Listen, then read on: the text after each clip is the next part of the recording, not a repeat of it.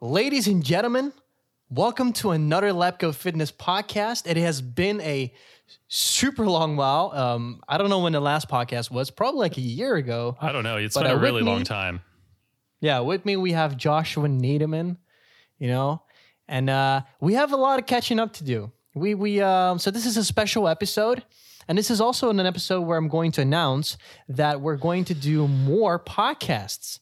Yay. We used to do once a month AMA podcasts, but we're kind of sort of mixing that with every now and then we'll have podcasts talking about certain subjects. We're going to have guests on our podcast.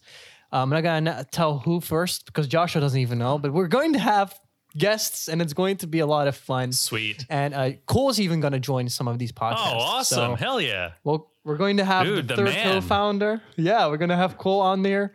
So the podcast series is going to be a whole thing. So it's going to be super cool. I'm excited. That's really great.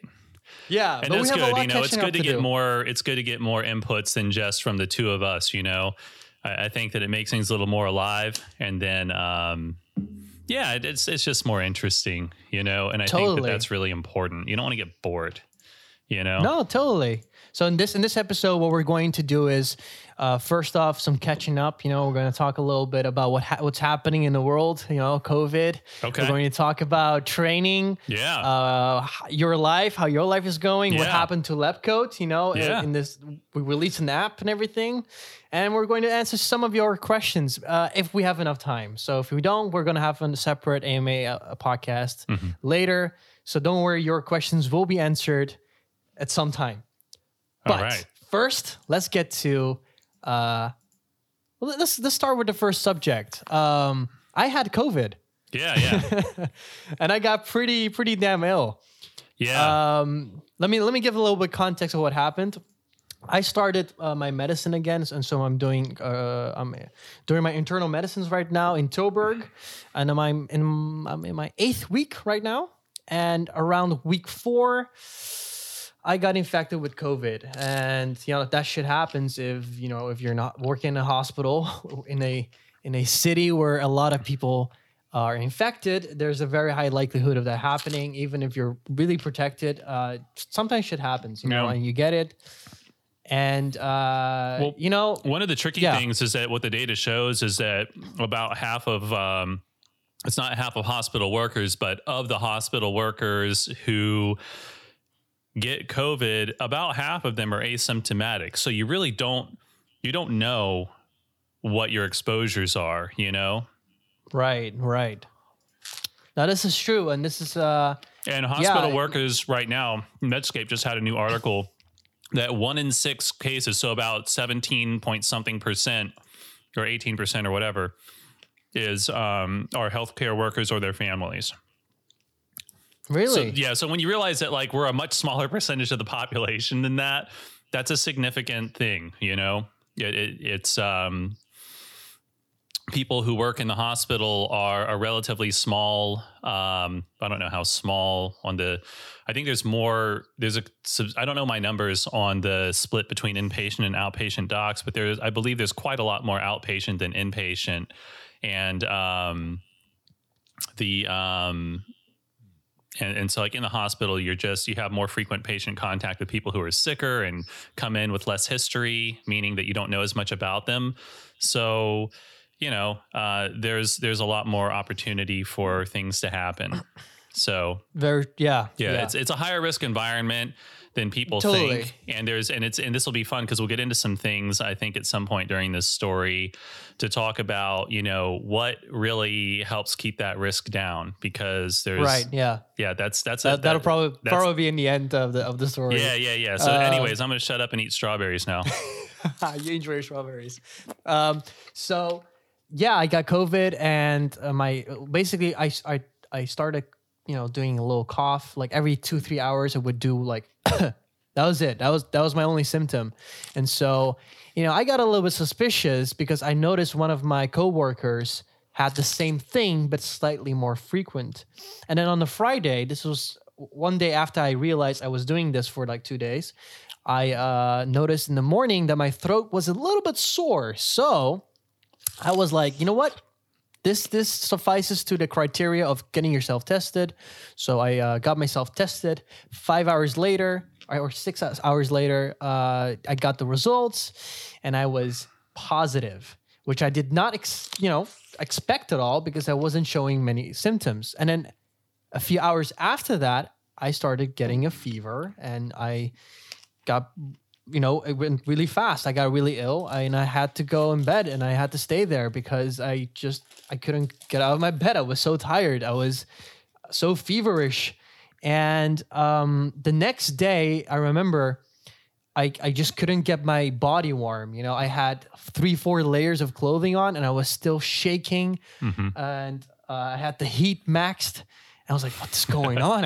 I'm dying here. Yeah, and man. I went to the shower, and I basically cranked the shower up, and it was finally working. But I look at my hands and my fingers, everything except my thumbs, they were white, completely white. And it was like a very clear, you could clearly see that my palm was red, but my fingers was completely white. It was like, it's a very harsh boundary between those two. Raynaud's. And I was like, oh, yeah. I was like, oh shit.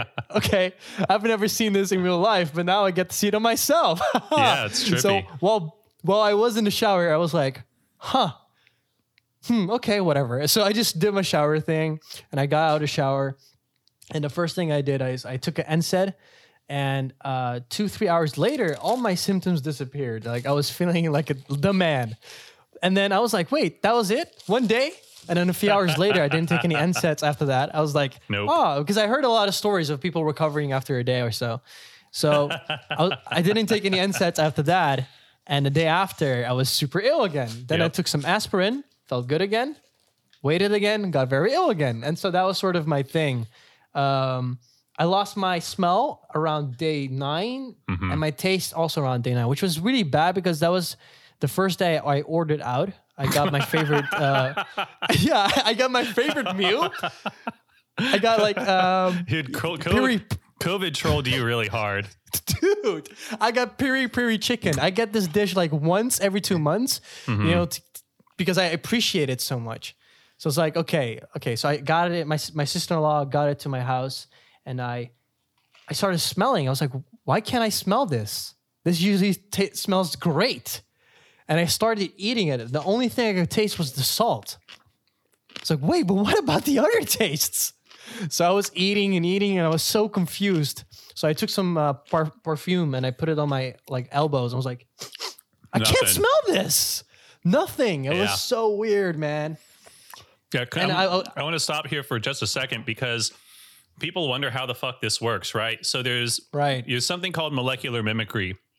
This is an emerging area of research on COVID, but it's an extremely well-known phenomenon in infectious disease in general. And we do know that there are, amongst other things, there is molecular mimicry that seems to cause targeting of the olfactory nerve endings. Yeah. So basically, it just blocks the sensors, and we think that that's actually a big part of why there is multi-organ damage in so many people. Because even when they don't notice it, like when we went and we actually, and I say we, it's not like my institution, but the data that we have actually shows that somewhere around 3 out of every 10 people who are asymptomatic still show signs of heart damage. And it seems to be temporary. It's kind of like a stress picture rather than a, it's like no, as far as we know anyways, there's no like long-term scarring. What do you mean what do you mean with heart damage? How do they show EKG abnormalities. Really? Okay. Yeah. And they show that they did not have before. And that's really important to understand. Like, we don't see this with really other illnesses. Like, you don't see stuff like this with the flu so much and things like that. They have signs of mild heart inflammation, basically. And interesting.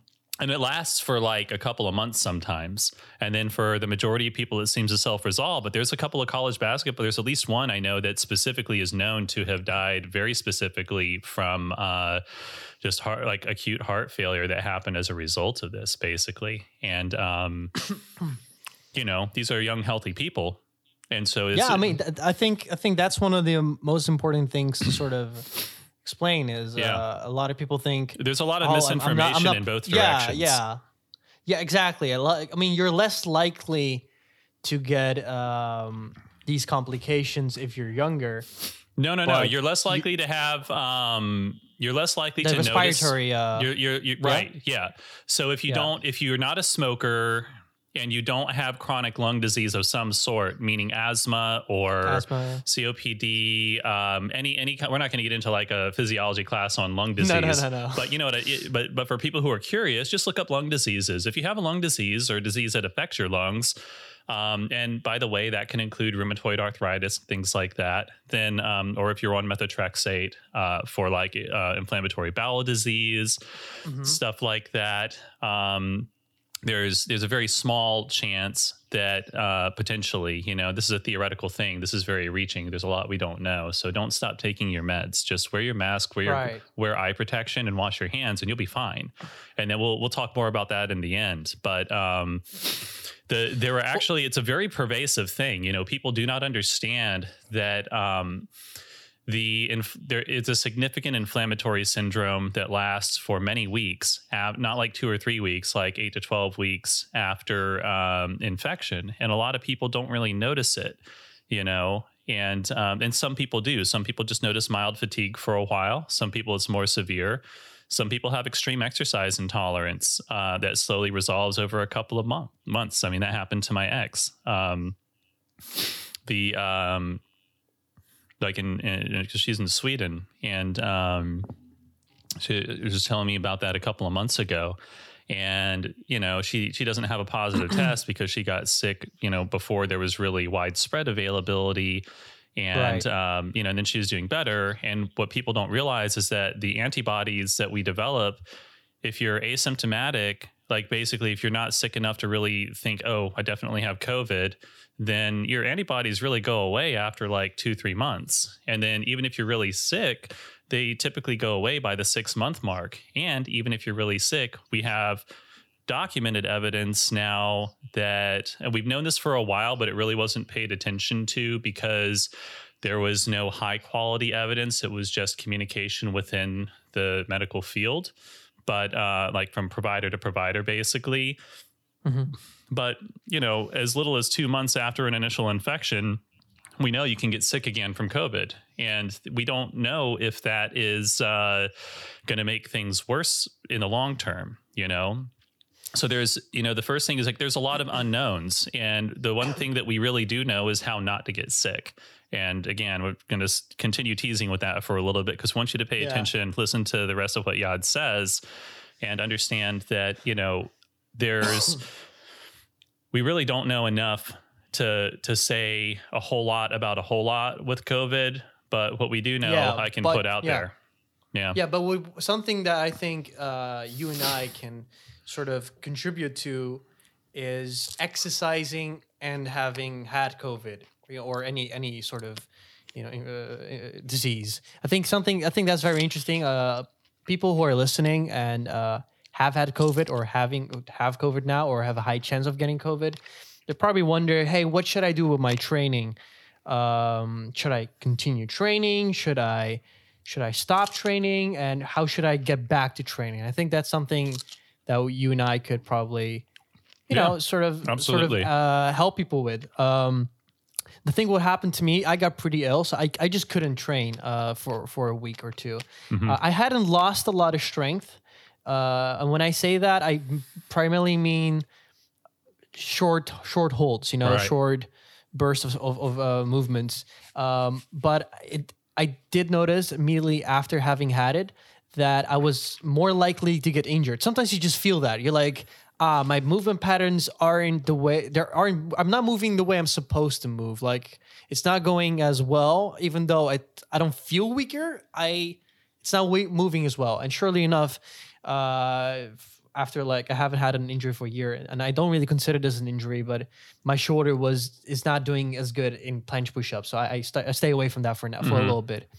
But movements that did hit me really hard are anything above 10 reps or anything that you hold above 20 seconds. That just dropped immediately for me. That was For example, I was doing around 49-second front levers. Now Mhm. I was struggling with 30. I was like, holy, this is hard. But what about training now? Right now, I'm still recovering. I know Right. it's been 2 weeks since I got out of quarantine, and I'm not showing any symptoms, but I still have post COVID fatigue, which is a thing. It makes you very tired. I am very tired. But again, it doesn't have any impact on my short burst movements, but my long burst or just having long workouts, I can't do much of what I'm doing. The more that you depend on your cardiovascular system, the more compromised it's going to be. So like a 1 rep max, not really going to be affected, but people don't realize that even a 10-second effort has a significant cardiovascular component. No, yeah. And another thing, a 1 rep max, sure, you can do that, but you can't do it as much now after this. So I can't do like multiple sets. Anyway. Yeah. No, I know. Okay, but let's say you're doing like a 1 rep 90 or 95% one or whatever. Reese, come here, boy. I haven't seen Reese. Hi. Oh my God, he's walking. Oh, he's running. He's like, hi, big man. I like your pajamas. He's standing on my leg now. He's like, here, stand. You just want to hang out. Yeah. Hey, Reese. He got the family forearms.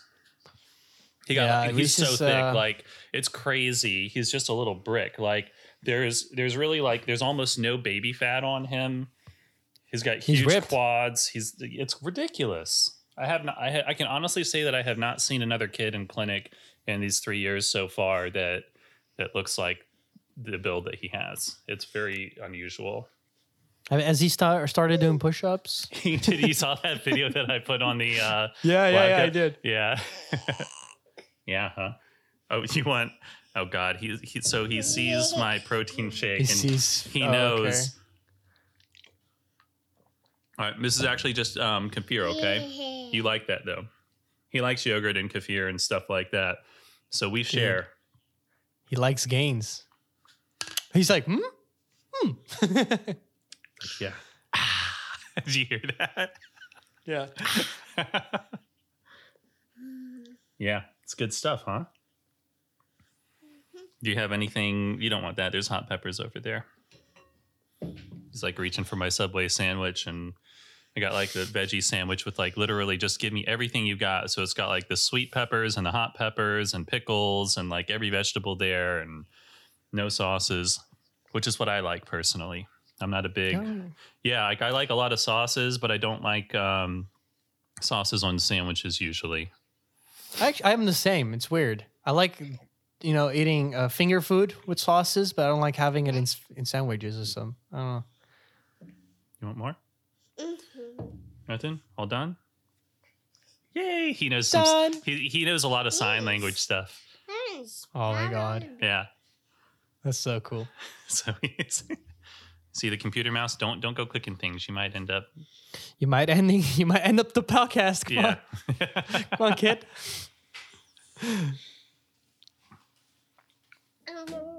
Yeah. Yeah. So speaking of random things in life, this is a big part of life now. Yeah, that's something that happened to Josh. I mean, last podcast you also had Reese, but Reese didn't look like that. Reese didn't look like that. He's so mobile now, like it's crazy, and he figures stuff out really quick, and like all kids do, like we all say that every parent thinks their kid's a freaking genius because like kids are smart. They're built to just explore and learn, and they also have absolutely no common sense whatsoever. And like he was really good about stuff early on, I'd say, for like the first year, 14 months, but now like he's into everything. So, you really have to be careful, and like you can be lulled into a false sense of security. So I'm noticing he's like trying to do things. You're like, nope. Hop down. There you go. Explore. You gonna go dig in the onion bed? No? Why not? Any ideas? Do you have anything you want to say to the Lab Coat audience?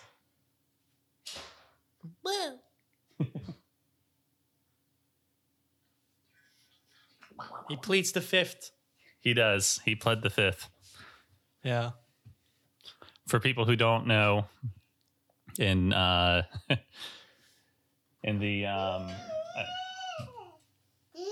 I forget the exact wording of the Fifth Amendment because I'm not like a walking constitutional memory bank, but essentially it is protection against it allows for protection against self-incrimination, and so you do not have to answer a question in court if you can say I plead the fifth essentially, and that you feel like your answer will be used against you in a way that just can't be predicted for, and or the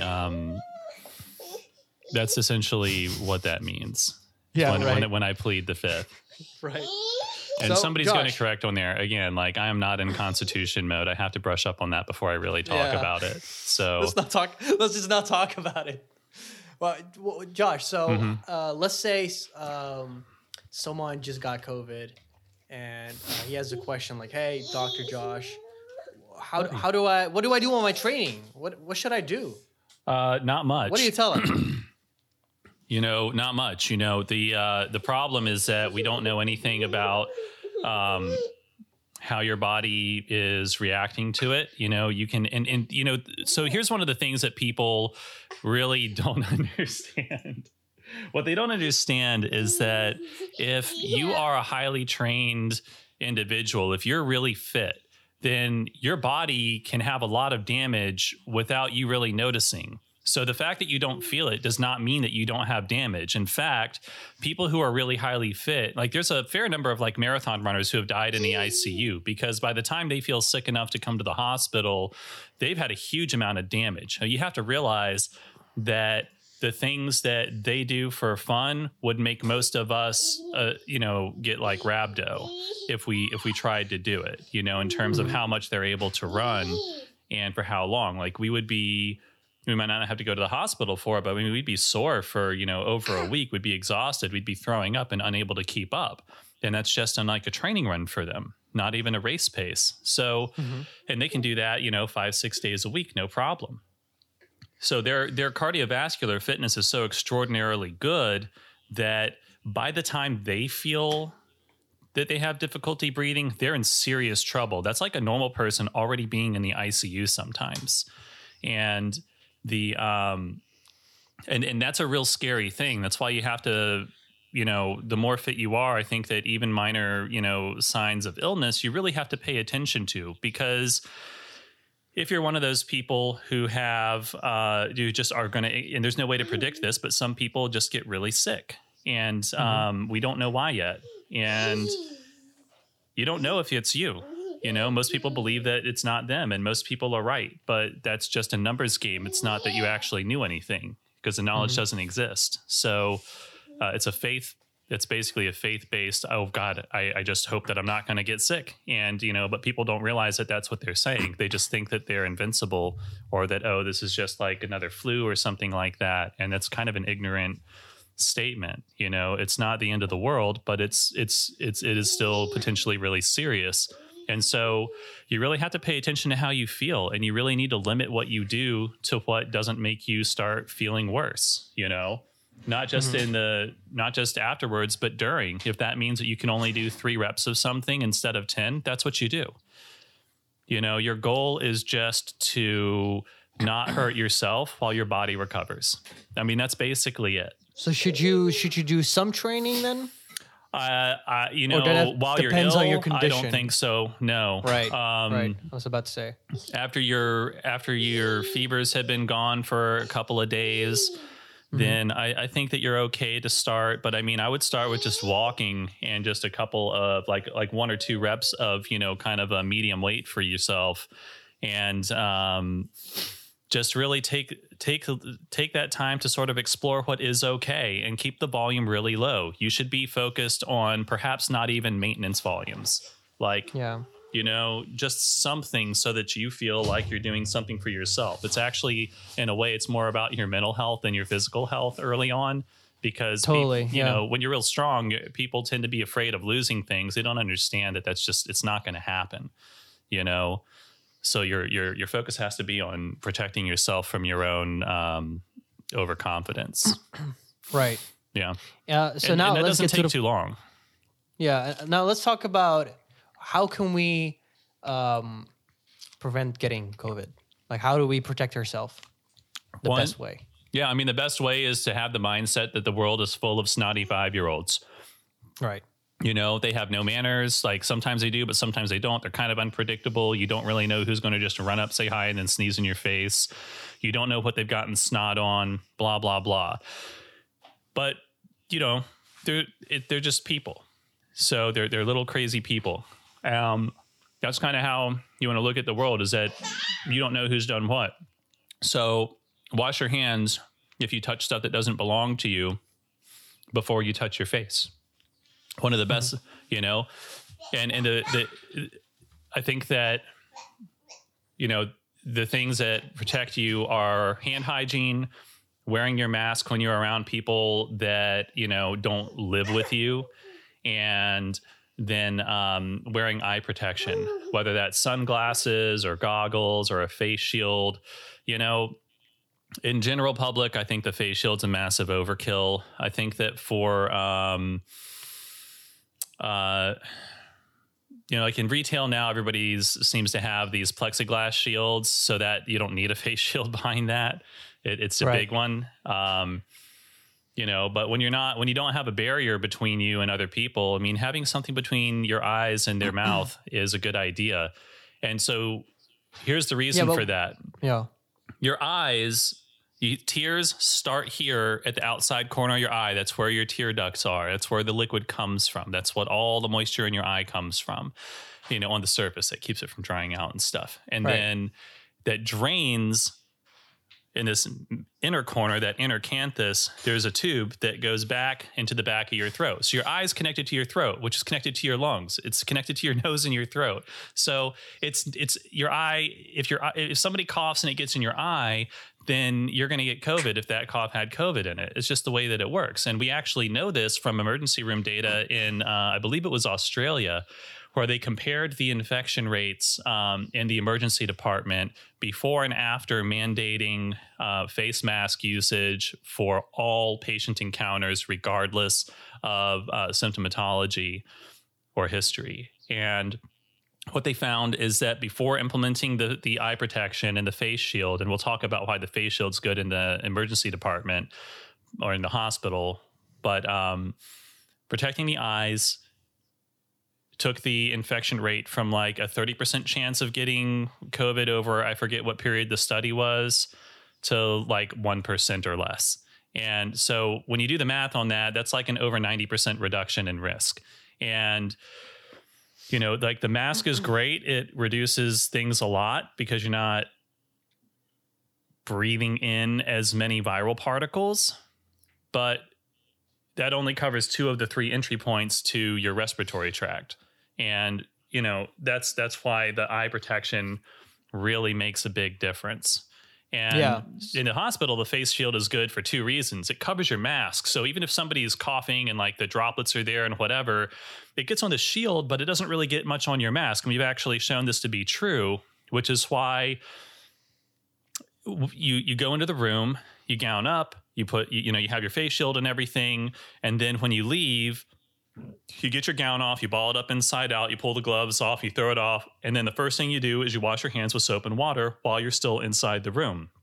And then you open the door and you step outside and then you like wash your hands again. Typically with like a hand sanitizer, because that's just what happens to be convenient outside the room. And then with your like thumbs, you just pull that face shield off and you hand it to somebody else, or you put it down somewhere where nobody's going to touch it so that you can wash your hands. And then typically where we're at, you know, if you wore the face shield, you can put your, well, I'm not going to get into the mask types right now, but anyways, I don't know what you want, buddy. Here. You can have it. I don't know what you want in it, though. I mean, I don't have. And then when you have the masks, that basically protects your mouth and your nose. Your eyes are protected by the shield. And then the shield protects your mask so that when you're taking the mask off to exchange it, you're not as likely to contaminate yourself. That's in fact, in asymptomatic rooms, you don't even have to change your mask out. In a symptomatic room, no matter what you're wearing, you always get a new mask. The only exception to that is like if you have an N95, then we have paper bags that have my name on it. And for that day, I may use that N95, which is only if the only time you need that in the hospital is if somebody is on a nasal cannula or if they're getting a nebulizer or something like that, because those things aerosolize. The other thing, and this is something that in the holiday season, people should know. The other way that things can get aerosolized is by vocal cord vibrations. And the louder and the longer you speak, the more of that's going on. And really the sustained vibrations with louder, like singing basically, is known to be a significant aerosolizing event. And so you don't want to be like the super spreader events all happen in enclosed areas where people are, where it's noisy and people are like shouting at each other, like parties and things like that. You tend to speak louder because more people are talking, and that puts more virus out into the air. It's not something special about the people. It's really more that, there were risk factors that most of us, including myself, really weren't thinking about. And knowing that really makes it a lot easier to not be stupid. You know what I mean? Because one thing, that's where like knowledge is power. So to kind of sum it up, wash your hands, keep your mouth and your nose and your eyes covered, and don't shout or sing near other people, and don't be near other people who are doing those things because, if you can help it. And that's really it. You don't have to be a hermit. You can be out. You can be outside and like talking and just like chilling and whatever. And, the other thing that people probably wonder is, well, what about the gym? So that's a big one. This really depends on what kind of gym you're going to. CrossFit gyms are, I'm sorry to start with CrossFit. CrossFit, if you're offended, I don't know, go get some Kleenex.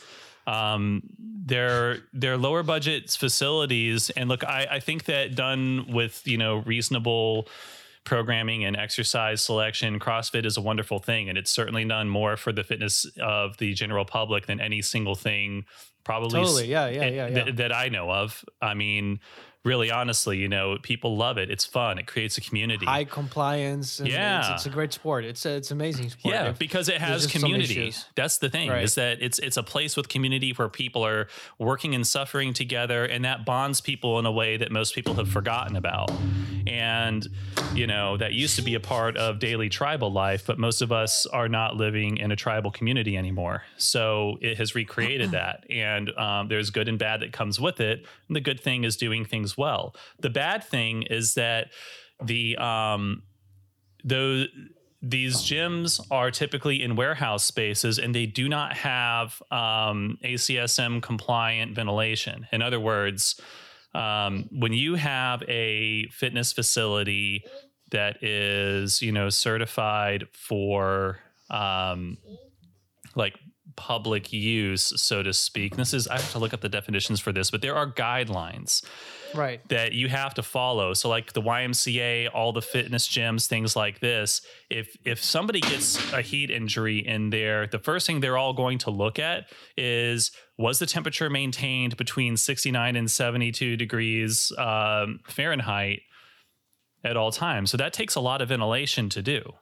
Because you're expecting that a certain number of people are going to be in that facility, say 100 people at a time or whatever. Well, bodies make heat, and so if there's not a lot of air circulation going through there, then that room's going to get filled up, and it has to be able to maintain those temperature boundaries really at max capacity. That's what the ventilation's built for in those facilities. CrossFit gyms open the door and have big fans blowing from back to front. They're not air conditioned typically because that's really expensive. And the way that these bigger gyms make their money is that most of the members don't actually show up most of the time. If they did, they wouldn't be able to stay open because it's just not enough space for everybody. You talk about a gym with 200 machines has 6,000 members. Imagine if everybody showed up every day. I mean, it's not like people are going to come in at 1 o'clock, 2 o'clock, 3 o'clock. They're all at work. So they're all going to be there from 4 to 8 at night or 5 to 8 in the morning, something like that. That's not going to work. So what should we do? What do those people do? The point is that you just have to be aware of how good the ventilation is. In regular gyms, you're totally fine. In the CrossFit gyms, as long as there's we'd have to really. It's hard to give guidelines for that kind of environment because you really have to do some calculations on how droplets spread through that environment. As long as there's a lot of airflow, that's really the big thing. As long as there's a lot of airflow, not just inside, but from inside to out, like flushing the room with new air, then you're probably fine. But the exercise environment is inherently more risky when people are close together because people are breathing harder. So you know what I mean? Talk about so it's better than caroling. You're definitely more safe than a gym than you are in choir, which may sound weird, but by like a lot, probably by an order of magnitude. If I was to guess, which is probably 10 times safer at least. So let's talk about. Let's say wipe the bars before you use them. Yeah, I want to talk about that in a structured manner. Let's say I just get in the gym. Let's say this is a commercial gym, and I'm about to bench press. What should I do? How should I approach the bench? Go through all the steps with me. First, pray to God. I'm just kidding. I'm totally kidding. It's not going to help. So there's nothing wrong with it. It's just not going to clean the bench for you. Okay. Yeah. Okay. So, and that's where we start. Clean the bench. Wipe the things that you're going to touch with some kind of a sanitizing wipe. The gyms are typically providing these now. They are, yeah. Right. It's kind of a mandated thing because none of them want to get that lawsuit, so it's cheaper for them to provide these things. And it can be anything. It doesn't have to be some weird medical purple or red container or something. It can just be a 10% bleach spray. And, you spray it on, you wipe it. You make sure the surface stays moist for ideally at least a minute. Technically, the specs are that, depending on what the chemicals are, it needs to be a certain amount of time. But the biggest thing is when you get it wet and you wipe it, you're lifting up the things. You're literally wiping whatever virus is there off. And that's the most important thing to understand. It's like when you wash your hands, you're not actually killing very many things, but they're gone. They're not on your hands anymore. If they're alive in the sewer, who gives a shit? You know what I mean? Right. Other things in the sewer are going to kill them. They're going to degrade. It doesn't matter. So the key is the wiping, is the cleansing of the surface. And that's really what matters. So you wipe the surface and you wipe the bar. And honestly, you should wipe the weight plates. The alternative to wiping the weight plates is just using a pair of gloves to load and unload the bar. Because then you can just load everything up and then just wipe your gloves and then take them off. Well, what about why not clean your hands in between sets? You could, but if you're the only person using the bar, why should you do that? Oh, I mean, not in between. I mean, when you get there, you put the plates on and then you clean your hands and then you bench press. Yeah. And then and when you take it off, you clean your hands again. What about doing that? Yeah, absolutely. I mean, that's another good option. And so the key is to make sure that you have cleaned your hands before there's any chance of you touching your face, and do not trust yourself. Yeah. As soon as you have touched anything, once you're done touching shit in the gym, once you're done loading the bars, just, do a quick hand sanitizing. And the cool side effect of that is that it's actually going to remove oil from your skin. Your grip's going to be better. Bros, you heard it here first. You don't need any chalk. Just clean your hands. No. So I'm so glad you mentioned that because I was actually going to talk about, there are studies on this. And when you look at hydrated, demoliated skin, meaning that you wash your hands with a soap that has no lotion in it. So all the oil's off your hand. The coefficient of friction between your hand and the bar is actually higher than anything you can accomplish with chalk or anything else, basically. Look at that. Yeah. So and the gym owners won't get mad at you. So this is great. Yeah, that's the thing. That's the great thing is that, and so then you're like, yeah, but what about sweat, bro? There's wristbands. Tennis players have been using those for fucking decades because they don't want the racket to fly out of their hand. Wait, so do you transpire from your palms? Not everybody. Some people do. I do. I was about to say, I really some people do. Yeah. do. I do not. Yeah, okay. I do a lot. That's sort of my thing. I hate it. Yeah, But- and that's cool though. Like, so if you do, then just like dry your hands. I mean, it's not that hard. Yeah. Yeah. No, cool. Okay, but that's awesome. Mm-hmm. Let's talk about something else. We just covered COVID, but a lot more happened in our lives.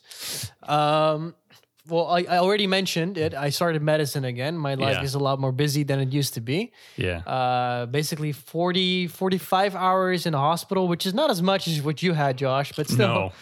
it's still a lot for me. So it's 45 hours and then some self-studying, of course.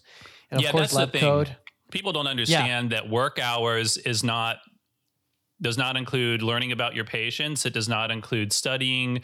It does not include logging your patients. It does not include a lot of things that you have to do. Yeah. It's only your patient time.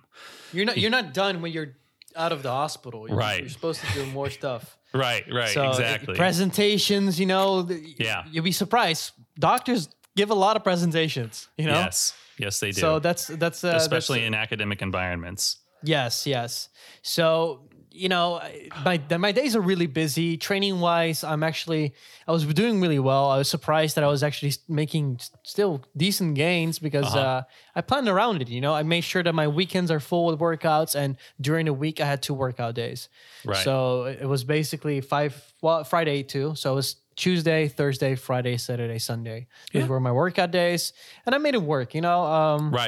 Right. But life is busy. I'm not gonna Yeah. lie. It's a lot more busy than it used to be, Mm-hmm. and that's what's going on with my life now. In the meantime, from between this podcast and the previous one, LabCode has undergone a lot of changes. We have an app now, which in between that time I learned programming, wrote the app based on our spreadsheets and our programming and everything, and that's out there. So if you're just a listener and you've never actually went to our website, just go to www.labcofitness.com, check it out. And if you like it, then sign up for it.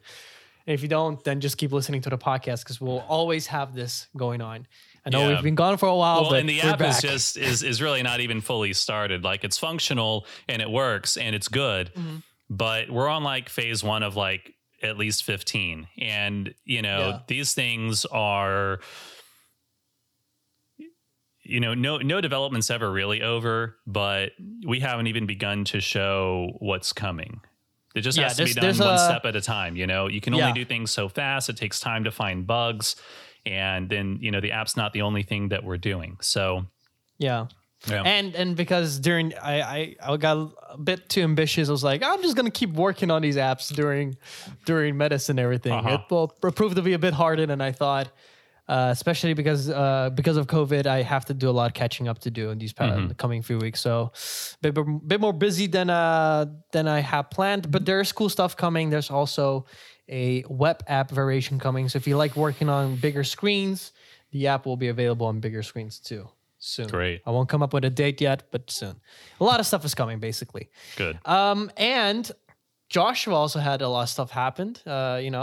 Reese got bigger. What else happened, Josh? Let's see. Reese is getting bigger. You training again? Yeah, I started training a little bit. It's been, I think this is my, I guess technically end of 3rd week, beginning of 4th week, I guess. I don't know. What are you running? What kind of program are you running? I don't know that I would even call it a program. I mean, I'm doing right now like 2 days a week. I'm doing push-ups and pull-ups. Excuse me. 1 to 2 days a week, I'm doing some squats and deadlifts. And then I'm doing a little bit of stretching, and that's about it. Okay. I'm How does that stretching. feel? I'm stretching 1 to 3 times a week. It feels great. How does it? Yeah. And I just jump roped for 3 whole minutes on Wednesday, which this is Saturday now. So, well, like, Are you doing some workouts today? yeah, today is actually going to be another push up and pull up day. Mm-hmm. Cool.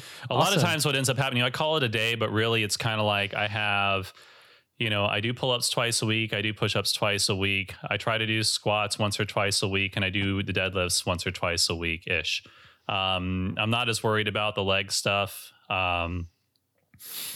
You know, and there's a couple of reasons for that. One is that my biggest focus now is just feeling good. You know, I have like from 11 to 4:30, the inside of my labrum is peeled away from the bone. And I just happen to be lucky that one of the weird people that has the bicep tendon does not need the labrum. It actually attaches directly to the bone above the labrum.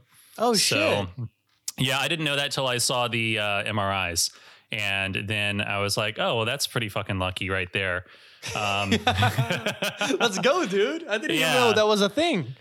Yeah. There's always anatomical variations. There's some people actually where part of this part of the bicep tendon actually attaches to the coracoid process and then comes up to the acromion. Like there's some weird shit out there. And nobody really knows what a lot of it means because nobody's really built like working mechanical models of it. But people, the most common variations in normal anatomy are only like 40% prevalence. So right. We're much more different from each other than people think when it comes to like the small things about like how far from, the joint is your muscle attachment? Is your bicep really a bicep? Is there like a few small accessory heads? Who knows? I mean, there's so many, and the list goes on. Like, does your serratus anterior have like one muscle belly or is it technically separated into two? Not everybody's the same that way.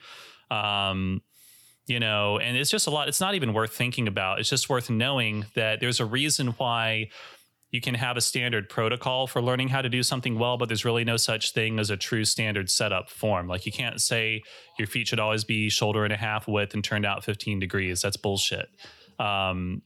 Because everybody's hips are very different.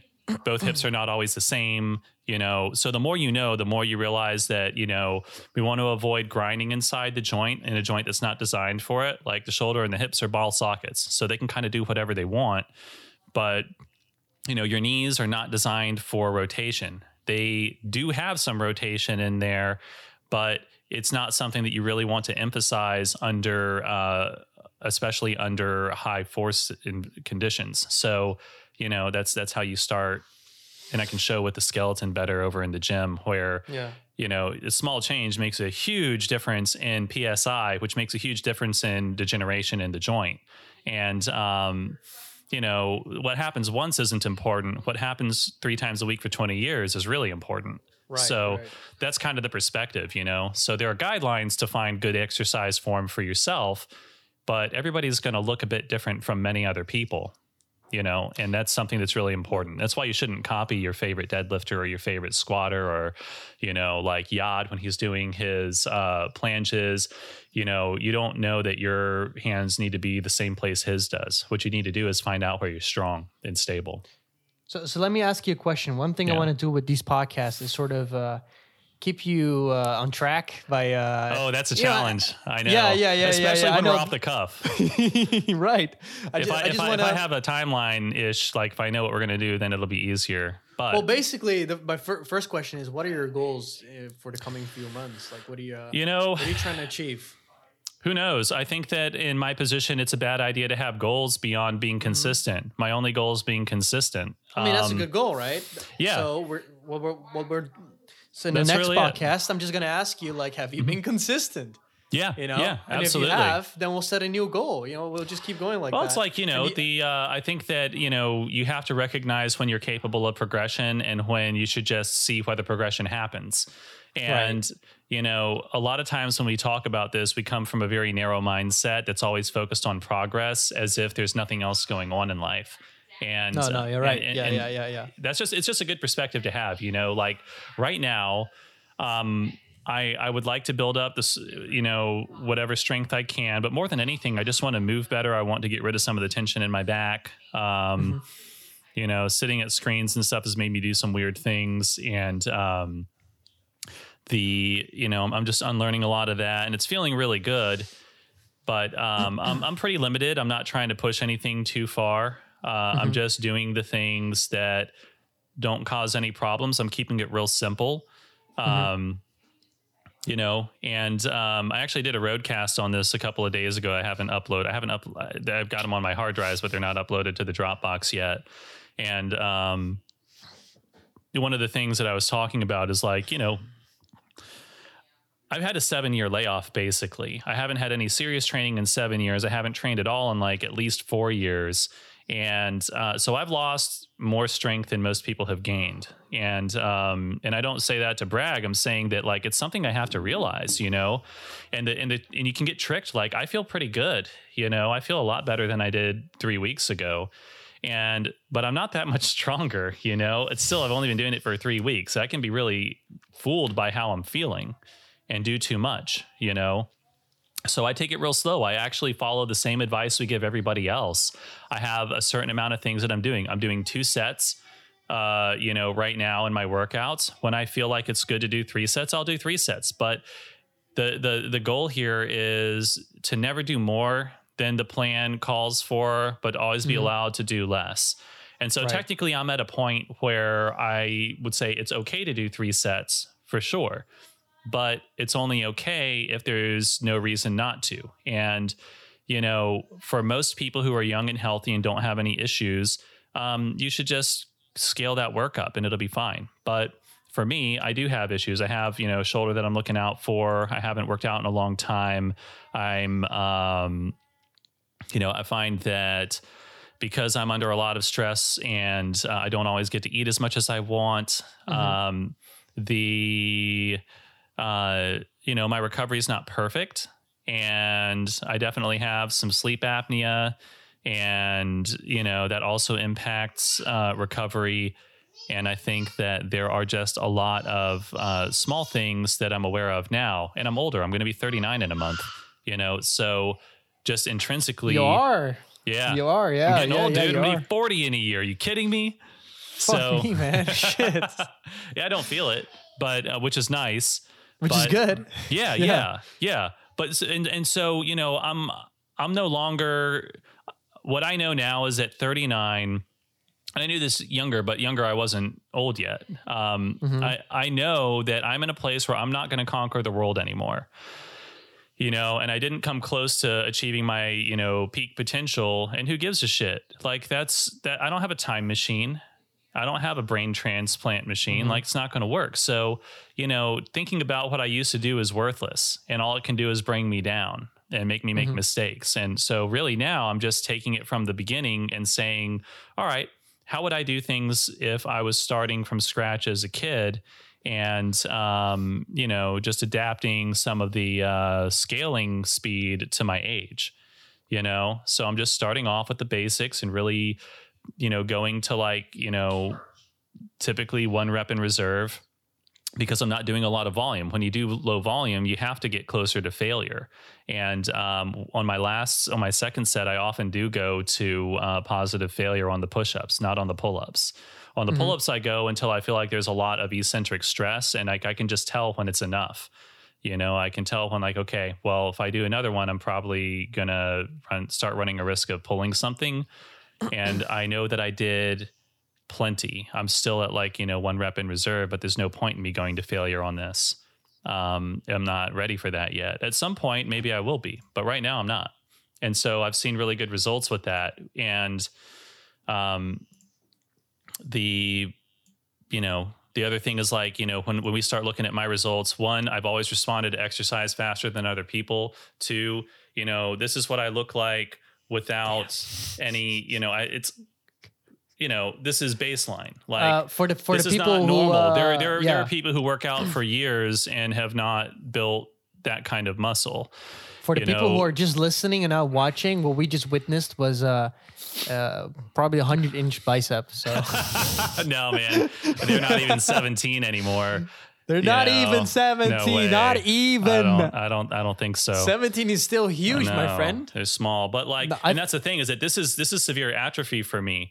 And, and you can even see how, like, even now, like I'm just showing in the video, like, I have pretty visible pronator teres and things like that. And these are like, a quarter of the size that they were. I mean, my forearms. Can you do me a favor? Yeah. Next time we do a podcast, make sure you have measured your arms before we start. Sure. And then in a year we'll do that again, and we'll probably see. I know that my chest measurement is like 46 inches, and it used to be 52. And what about your max arm measurement? My max arms ever was 18 and a half. That's when I was curling 205 pounds at 205 pounds. Inch to centimeters. Yeah, I was curling my body weight on a straight bar. Dude, audience members, that's 47 centimeters for our European people. That's bigger than Sebastian. No, it's not. No, he's a 50 Sebastian's got like 20-inch arms. No, wait. He's huge. Yeah, but he's also 6'8". You know, like he's actually a giant. He has 20 and a half, something like that. Yeah, he's so big, it doesn't even make sense. Right. So let's cover some questions from the audience members. You know, let's. I think this is a nice format where we just do some talking first, and then when we have time, cover some questions. So this question is by Edward Kasperson, I think. Okay. And his question is regarding handstand push-ups. How to optimize your training for handstand push-ups other than doing yard leans, yard holds, and pike push-ups? What can I do to get my strength up? Are pike push-ups sufficient? What lifts carry over the best to handstand push-ups? I feel like the high incline bench press would carry over better than a straight overhead press because of the angle of pressing. Thank you, guys. I think that last point is definitely interesting because the angle is different in a handstand push-up. So if you look at a handstand push-up, it's basically an incline bench press, and then you switch at the last range of motion, you switch to like an overhead press. Exactly. Right. So really, most people are going to need the most work in the bottom half of the handstand push-up. So, you know, the headstand push-up is really the top half of the movement, and and really, you know, and we can break it apart, and it's going to be easier to see on video, but the thing to understand here is that what most people have problems with, and so there's a reason that when I look at free weights, if somebody was saying, you know what, I really just want to do body weight stuff, but I'm willing to do one upper body weight lift, I would have them do incline bench.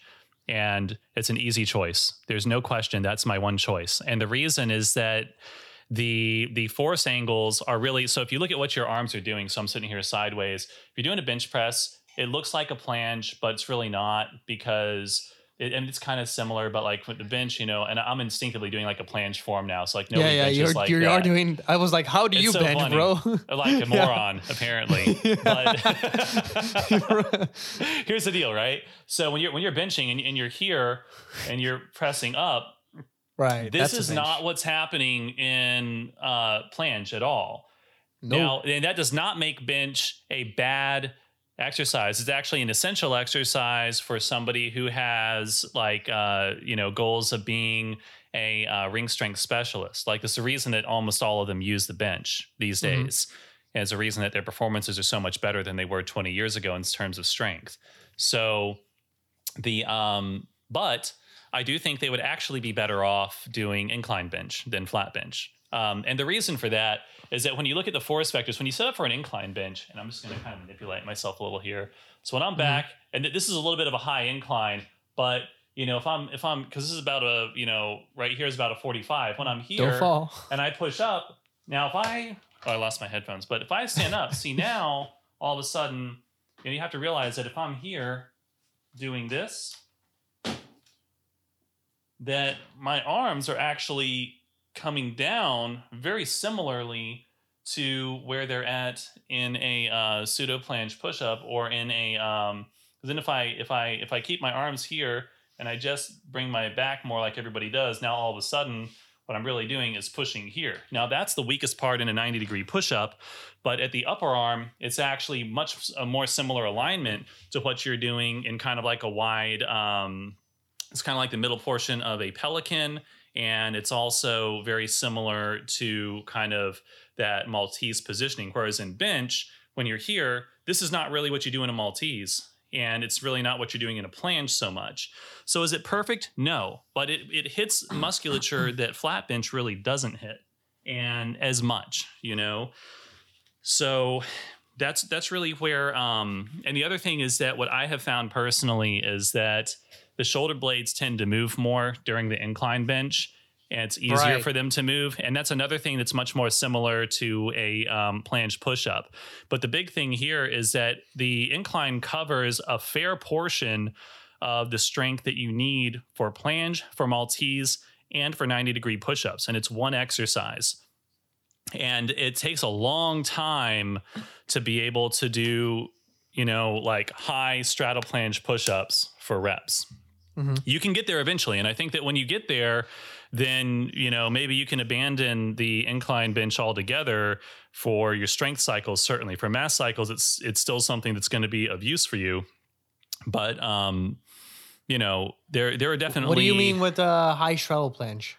Yeah, so like a high angle straddle plunge? Yeah. Where your back is at a 45-degree angle and it stays that way. You don't lift up and you don't lift down. You just stay like this. I've never done that. Lift up.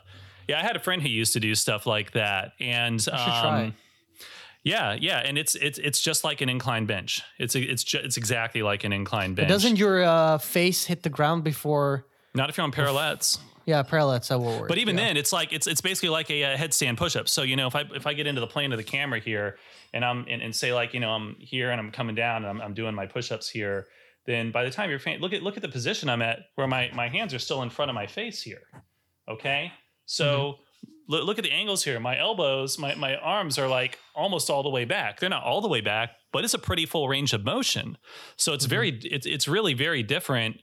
Then it's much closer to a full range of motion, even on the ground, than a headstand push-up is. You're not losing as much. You're losing a little bit, but it's not that bad, and it's something you can do anywhere if you know how. If you're strong enough, and if you have the balance for it.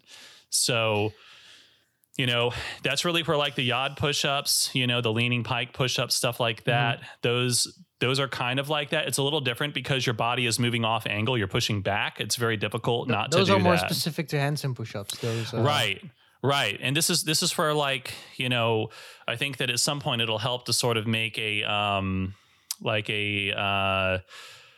kind of a focus series on handstand push-ups to kind of understand what's good. So for the weightlifting, I think that I would use the weightlifting as supplementary volume if you're really interested in primarily learning the handstand push-ups.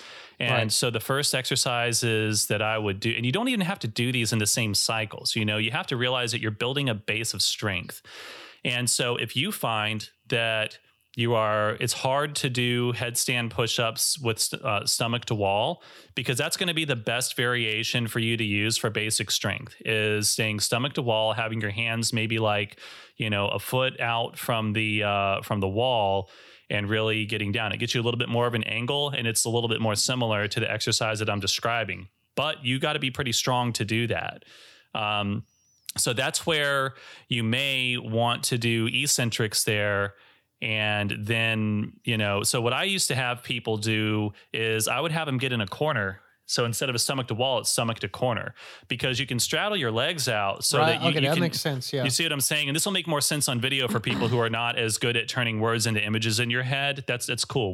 We'll help you out. Yeah. But when you get into a straddle handstand, so get into a handstand in a corner, you're leaning back. If you spread your feet out, you can get perfectly vertical, right? Which is really important to remember. It's the same position and so you can control the lean of your handstand with perfect balance that way. And it's a great, great, great tool that I honestly haven't ever seen anybody use. I just came up with it because I was troubleshooting with somebody back in the day. And I was about to say, because there's a reason why I don't like stomach to wall handstand push-ups is because a lot of people don't have the proper proprioception, in that movement, and they start arching because the feet are in a way, or they can't pike properly. And but you solve that problem with the corner thing. Sometimes, basically, but here's the other problem that you solve. How do you come down? If you're an inch, well, you can't move. You can't phase through the wall, right? But if you're in the corner and you just spread your feet, if you just straddle your legs out, you can get far enough out to where you can actually just come down into a kneeling position easily. You know, you can slide down through the corner and then you're fine. So It's a good one, man. yeah, that's one of my favorites. It's not something that I've really talked about, but that's like a practical solution to be able, because then what you can do is you can take your parallettes and you can basically do kind of like a foot assisted like negative for the headstand push-up all the way down into like a 90-degree push-up basically at the bottom. Once your head hits the ground, you can just sort of move into that low planche position, right? That bent arm planche. And now you're on the ground again and you take a rest and then you get up and you do it again and you just, you do them until you're done.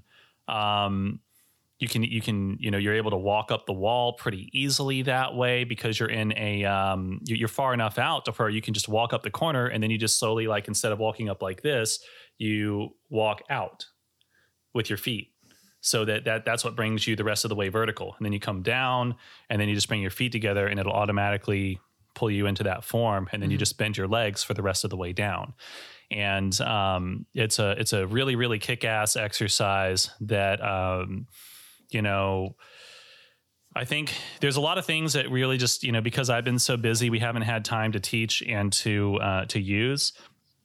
And everybody has a corner, and that's the beautiful thing is that we want to focus on things everybody has, because that's really where we're going to have a lot of success, in my opinion. Yeah. Well, I actually have to go in a bit. I think we covered a bunch of stuff. The cool thing is, guys, we're going to have a bunch more podcasts more frequently. Yeah. And we'll even have focus series where we focus on certain things. We'll discuss that later in detail, but just, keep an eye on our podcasts. And Josh, thanks a bunch. It was great, talking again. Yeah, man. We covered a lot of grounds. And do you have anything to say as a last message? Oh man, I'm so bad at that. I'm also bad at this, man. Shit. Look, I lost my touch. Tell us what you like. Tell us what you don't like. Can't guarantee that we're going to make all the changes that you want to see, but we do want to hear from you so that we can, take all of your opinions into account as we continue moving forward. It's very hard to do an unplanned thing where we don't know what we're going to talk about and then give a really concise, coherent answer to certain questions. Like, what can I do for my handstand? Like, I don't really know what this person's doing. I haven't seen their form. There's so many questions. But as far as the approach, I think I would be starting off with basically, if I'm in a mass cycle, I wouldn't really worry about negatives. If I'm in a strength cycle, I would be doing some negatives.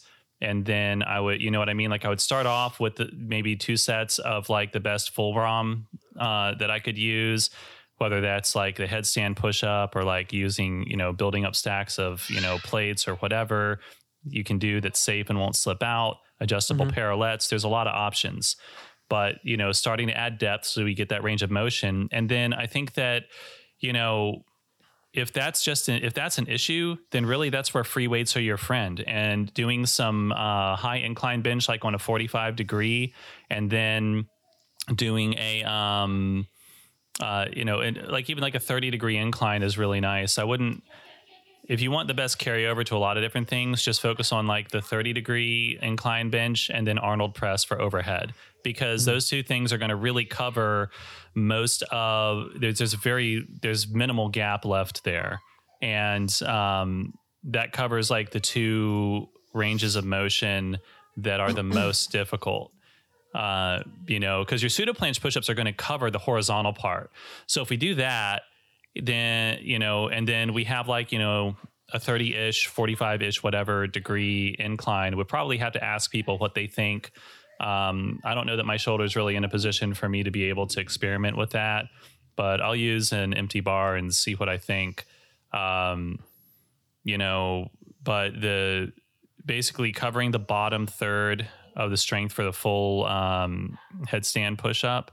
And that's where I really think that like the 45 degree is probably more specific to the handstand push-ups.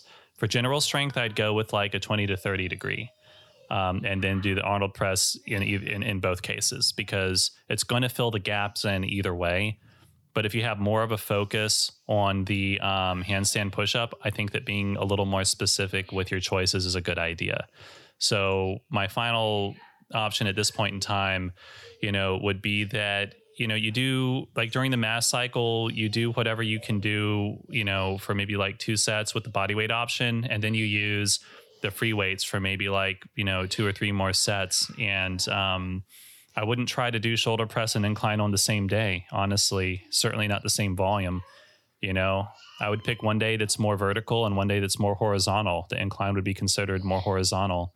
And that way you're not overworking everything, and make sure that you're not getting tired from week to week. You don't want to be getting wrecked. And that's about it,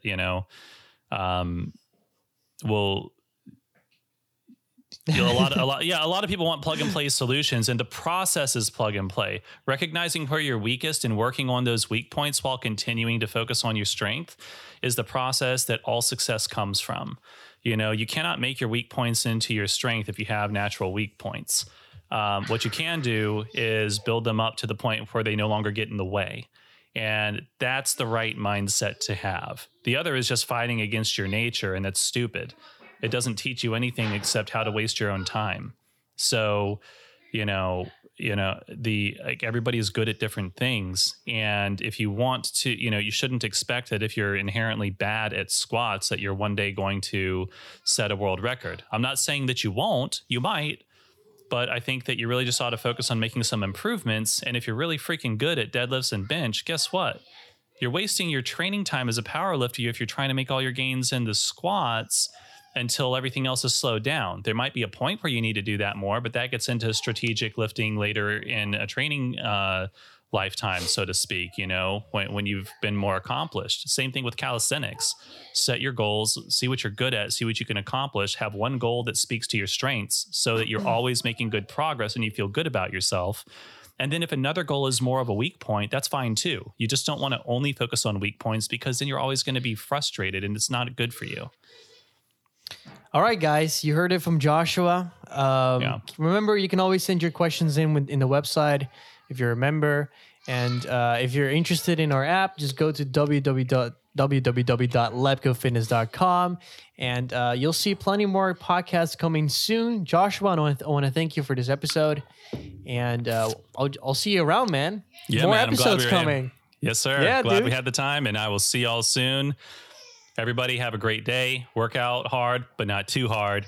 Use the app. Keep things under control. We'll be in touch. Until next time. All right, guys. Till next time. Bye.